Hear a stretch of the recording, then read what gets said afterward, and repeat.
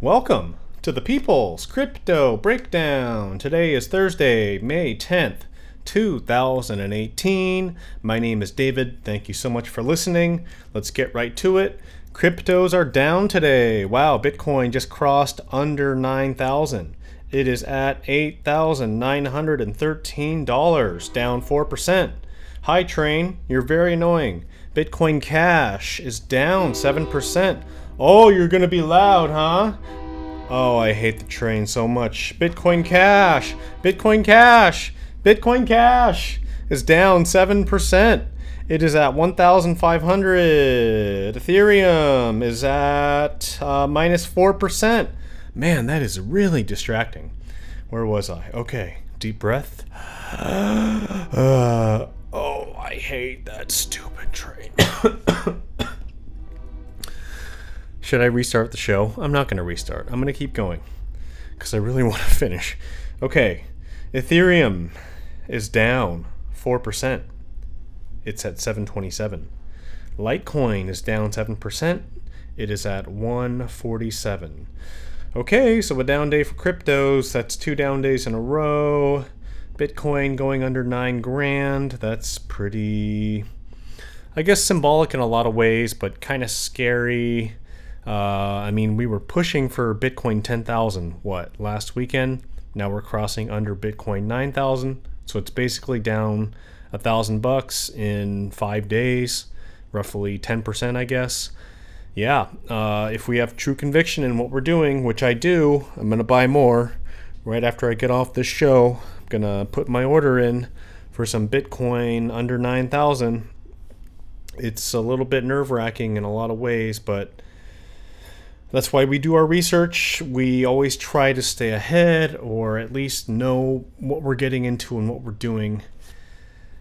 It is hard. It's really hard to watch your investments go down, but I guess that's why I don't put more in than I could afford to lose. If everything goes to zero, I'll still be fine. Of course, I'll be pretty angry, but I'll be whole. I'll be okay. Yeah, things are going down. It's just funny. We were testing 10,000. We were so enthusiastic about the future. Oh, it's going to 12,000, 15,000. It's going to the all-time high of 20,000. And just like that, we're under 9 grand. So kind of a disappointing day, but a chance to buy more for cheap, if you ask me, which is what I'll do after I get off the podcast. Okay, let's get to some news. So Robinhood, which has been a stock purchasing app. So it's an app for people who want to invest in the United States stock market. Well, they recently opened a cryptocurrency trading platform. So very similar to Coinbase or Binance. And their cryptocurrency platform, they kind of did a test pilot of it in a lot of ways. They only offered it in 10 states here in the United States. Well, they have raised $363 million to expand that trading platform to the entirety of the United States. So they're going to offer cryptocurrency trading in all 50 states of America. Robinhood wants to make it national. Yeah, they clearly seem to be gunning for Coinbase and Binance, and they have all, and I should say, Robinhood, Coinbase, and Binance, all three of them have the major institutional Wall Street players very close to entering crypto trading or investing in their own ways as well. For example, Goldman Sachs, we've discussed this recently on the show. They have announced that they will be opening a crypto trading desk within weeks, and the New York Stock Exchange has aspirations of offering Bitcoin futures contracts to be settled in Bitcoin. So the ante keeps going up for the big players in cryptocurrency exchanges. The winners will be, of course, whichever company can become one of the 2 or 3 big exchanges. And the real winners, I think, will be us cryptocurrency users. So the bottom line here, the big takeaway is that with all these huge companies pouring millions of dollars into their products, We, the cryptocurrency investors or the crypto users, will probably someday have a wallet and an exchange that takes all the guesswork out of everything, that is secure, that is fast, that is very low cost, maybe even free. So, for as troublesome or confusing as it can be right now to send and receive Bitcoin or Ethereum, I think news like this means that these days will not last. Someday it's going to be a lot more simple to send and receive Bitcoin or Ethereum or Litecoin or whatever cryptocurrency. These are the infancy days of a total change in finance and technology. I've said this before on this show, but I think the days that we are in right now with cryptos can be compared to the America Online days in 1996 of the internet. Yeah, AOL was what we had. It was okay. It was dial-up. It was kind of slow. There wasn't a whole lot of great content on it, but it was the start. And what the internet became or has become in the past 20 years since AOL, I think we will see very similar positive improvements for cryptocurrencies as well. So somebody's going to put it all together and make it very simple, very intuitive, very fast, and very secure to transact, to buy, sell, or receive cryptocurrencies. Whether it's Robinhood, Coinbase, Binance, Goldman Sachs, the New York Stock Exchange, the real winners down the line are going to be you and me, the crypto users, the crypto investors. Okay, one other interesting piece of news I wanted to talk about on the show. An interesting article appeared on Cointelegraph.com about cryptocurrency adoption in Africa. So, as a crypto investor here in the United States, I live in my tiny Seattle bubble. I read Seattle news and maybe some national news.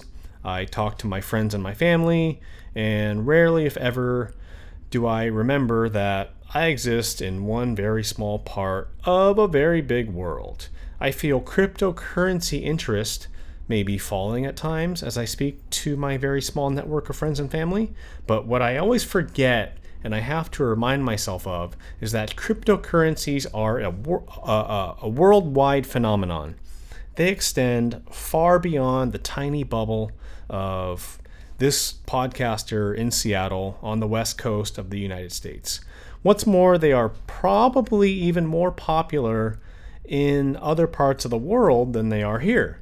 They are seen entirely differently than how we see them here in America. In the United States, we view Bitcoin as a fun little kind of side investment. We open an account with Coinbase, we take discretionary money that we can afford to lose, we fund our Coinbase account, and we start buying and selling cryptocurrencies. We watch how the prices move up or down every day. We get a little happy or a little bit sad when we see our portfolios growing or shrinking in value, but by and large, we don't really live and die by cryptocurrencies. And why is that? Well, we have a United States dollar that accounts for half the money in the world, and that has provided us as Americans with some sense of stability for many decades now. I'm going to go run that train off the tracks. Whether that sense of stability is warranted or not, I don't really want to discuss. What I'm discussing is that for many people around the world, maybe even the majority of people around the world, they cannot trust their local currency and or their local bank in the same way that Americans can trust the US dollar and, say, Bank of America or Wells Fargo. People in other countries have no idea how valuable their currency will be next decade, next year, or even tomorrow. So they're looking for alternative ways to store value. Well, the continent of Africa is a good example of this. Cryptocurrencies are being embraced in Africa in a huge way, in a way that we here in the United States might not totally be able to understand.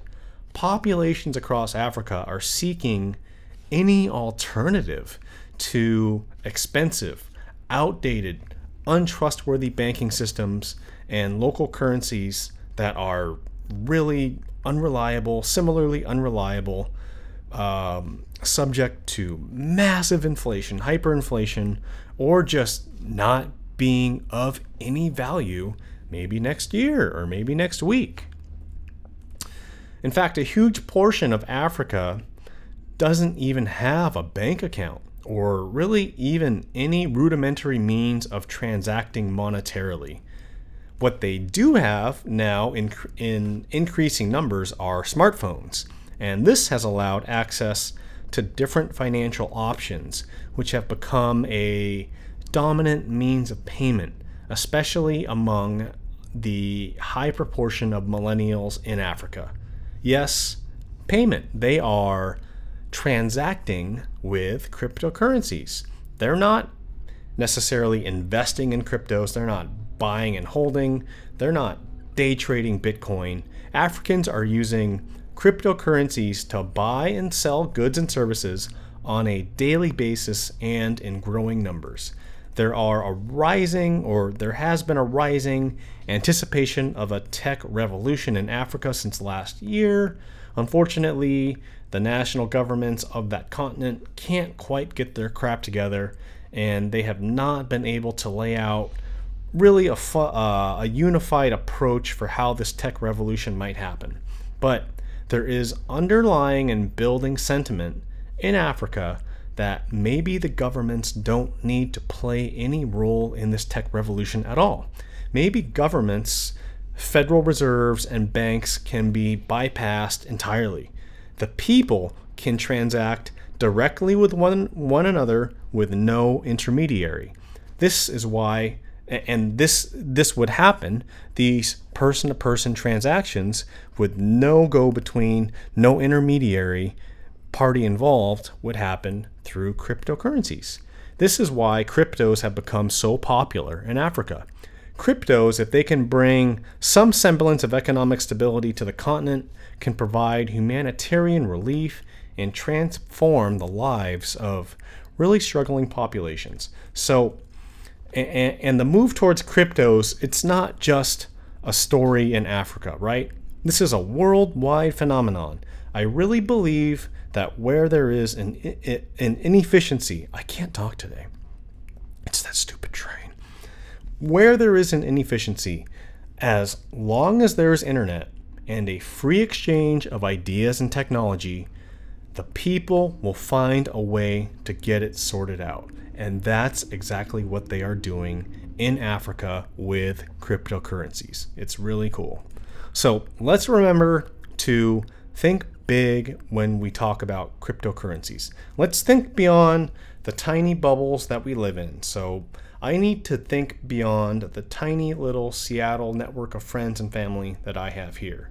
Let's realize that cryptos represent fun, discretionary investments for some of us, but represent hope for the future for millions of others across the world, I should say, who didn't have the fortune to be born in economic stability like we have been born into that here in the United States. So that is the People's Crypto Breakdown for Thursday, May 10th, 2018.